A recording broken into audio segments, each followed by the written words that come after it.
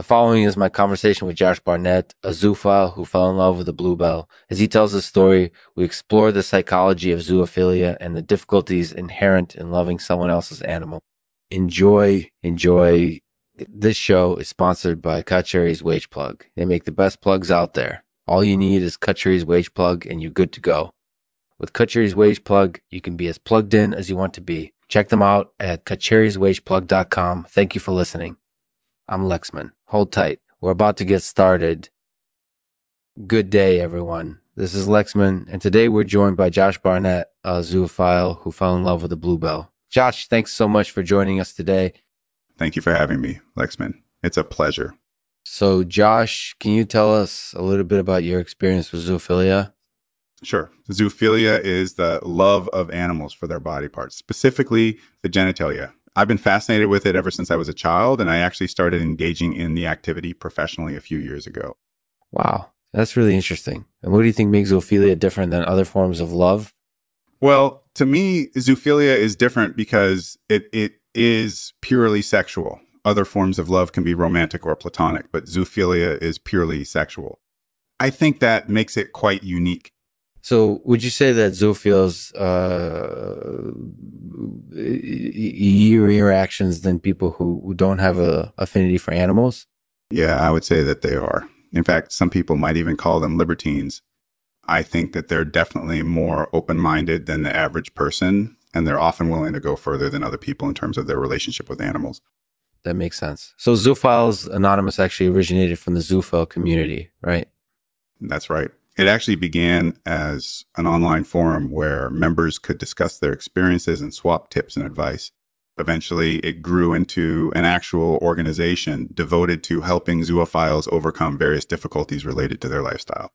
That's really interesting. And can you tell us a little bit about your experience with bluebell specifically? Well, to be honest, I've never actually interacted with bluebell myself, but from what I've been told, they're quite beautiful creatures. They're blue all over, and they have these wispy bluebells hanging down from their heads. It's supposedly quite mesmerizing to watch them dance around in the wind. That's definitely true. So what are the consequences of loving someone else's animal? Well, there are a number of consequences associated with zoophilia, but one of the most common is that it can lead to conflicts between partners because zoophiles are often attracted to different types of animals, and sometimes those animals are not compatible. It can often lead to disagreements and tension between couples who are involved in a zoophile relationship. That sounds pretty complicated. Do you find that it's harder or easier to be attracted to an animal versus another human? I would say that it's easier to be attracted to an animal. I think that it's because we humans are more complex than animals, and we have a lot of layers to our identity. Whereas animals are really just creatures, and they don't necessarily have as many layers to their identity. That makes sense. So what do you think is the key to overcoming the difficulties that come with loving someone else's animal? It really depends on the individual. Some people find support and friendship within the zoophile community, while others simply try to keep things civilized and avoid conflict as much as possible. Ultimately, it just takes a little bit of effort and flexibility on the part of both partners involved in a zoophile relationship. That sounds like it can be quite challenging. Are there any other comments or questions that you'd like to share with us?